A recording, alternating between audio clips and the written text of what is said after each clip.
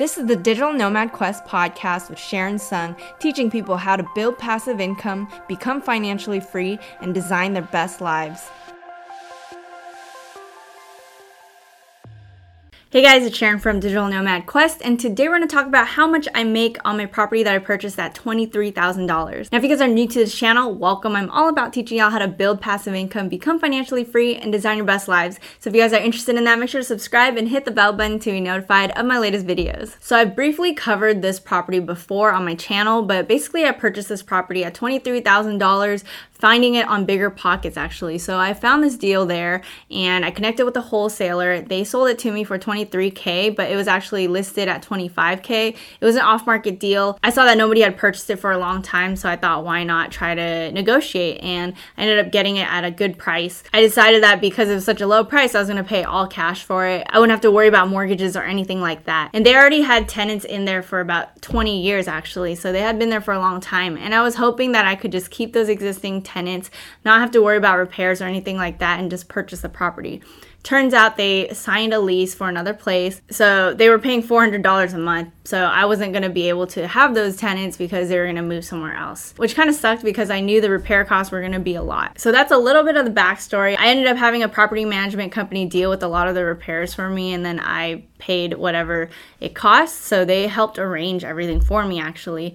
And basically I purchased it at $23K. Closing costs were around $1,000. So exactly I paid $23,936.57, all cash after closing costs. So as a tip, make sure that every time you are purchasing a rental property and you're doing your analysis, you make sure you include your closing costs in your analysis. Generally, I would say closing costs are usually around 2%, but it really depends on the price of your property. Now I paid $33,360.60 for the full rehab. When I purchased this, I thought it was gonna be around $22K of rehab. The estimates kept getting higher and I was like, oh my gosh, I'm gonna pay so much money. $33K ended up being all right though. I think it ended up being a good deal for what it ended up looking like. So here's a few pictures of what it looks like.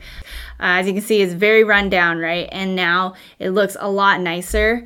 And when I saw it, I was in disbelief. I thought, you know what, I'm actually very proud of this project. I never dealt with a fixer-upper. Granted, I didn't have that much say in like what everything looked like because they had a whole system figured out. I just kind of approved different repairs and different changes. But for my first project, I was still pretty proud. They ended up being able to get a tenant in for $895 a month, which was beyond my expectations. As you can see, that was more than double what the previous tenant had paid, right? So here's another tip. If you're looking for a rental property, sometimes it's better to get one that's a little more run down but in a good area, and then fix it up and then really boost the value of the property and just kind of make it into rent ready condition. I think the way this property ended up being, it exceeded my expectations in a sense of they got it past rent ready in my opinion. I pay about $155.42 for property taxes and insurance, and then property management fees are 10%. So usually property management companies can vary from like 6 to 10%. I was able to find some that were around 8%,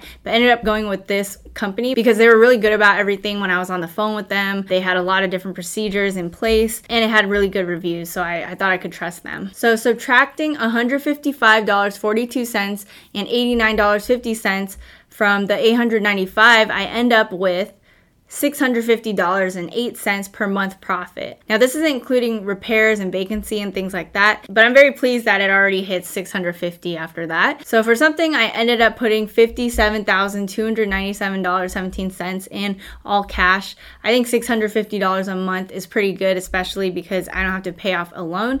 It's very risk-free. Now I just can set it down and make money passively. I would have to say that for this first year, I basically think of it as like a seasoning period. That's what a lot of people say, that when you purchase a rental property, there's a 1-year seasoning period because there's going to be unexpected surprises and things like that. So like recently I had to deal with AC unit issues. We ended up fixing up the insulation for the house in the attic, and that cost around $2,000 or so. But it's all expected, in my opinion, for that first year. Besides that, it's been all right. So that $650 is what I'm gonna expect in the future. Now, in your analysis, you should always allot 5% for vacancy and 10% for repairs. So with 5% and 10%, it's basically about $134.25. And subtracting that from $650.08, I'm left with $515.83 per month that I cash flow. If if I'm accounting for those two expenses. I'm hoping that long term it's not going to have too many issues, especially because we did a full rehab. They shouldn't have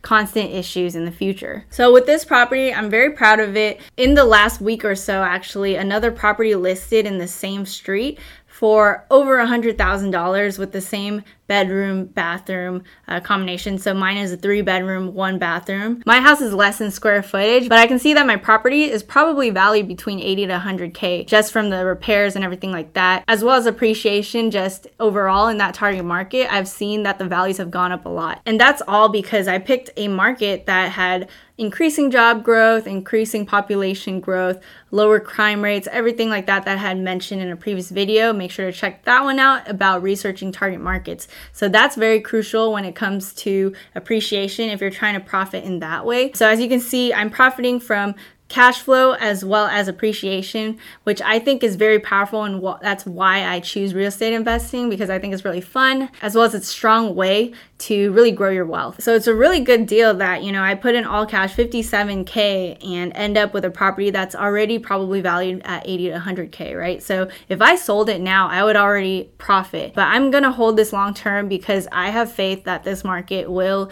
increase in value. I find that during this time, a lot of people from California are moving to Texas, and Texas is where I invested with this property. I do feel like because of this, things are gonna increase in Texas. Home prices, in my opinion, are going to increase, especially in areas around Austin. A lot of people find Austin as a hot market, but we'll see in the future. We'll see what happens. But yeah, so this is my story of essentially how much I make on a property I purchased at $23,000. I'm super happy about how it turned out. I've never even seen this property, which is crazy to me. I have visited that city, but I've never actually been to this property. So as you can see, you can totally do long distance real estate investing without seeing the property. I probably would recommend going to visit first, especially for your first time when you're investing. But in the future, as you get more experienced, if you do the numbers, if you have the right dream team that you can count on, you can actually probably do it without even looking at it. But again, I don't recommend doing that. I would recommend actually going and visiting the property. So I hope you guys enjoyed this episode. Please make sure to rate, review, and subscribe. It really helps our podcast grow. And thanks again. I'll see you guys in the next one.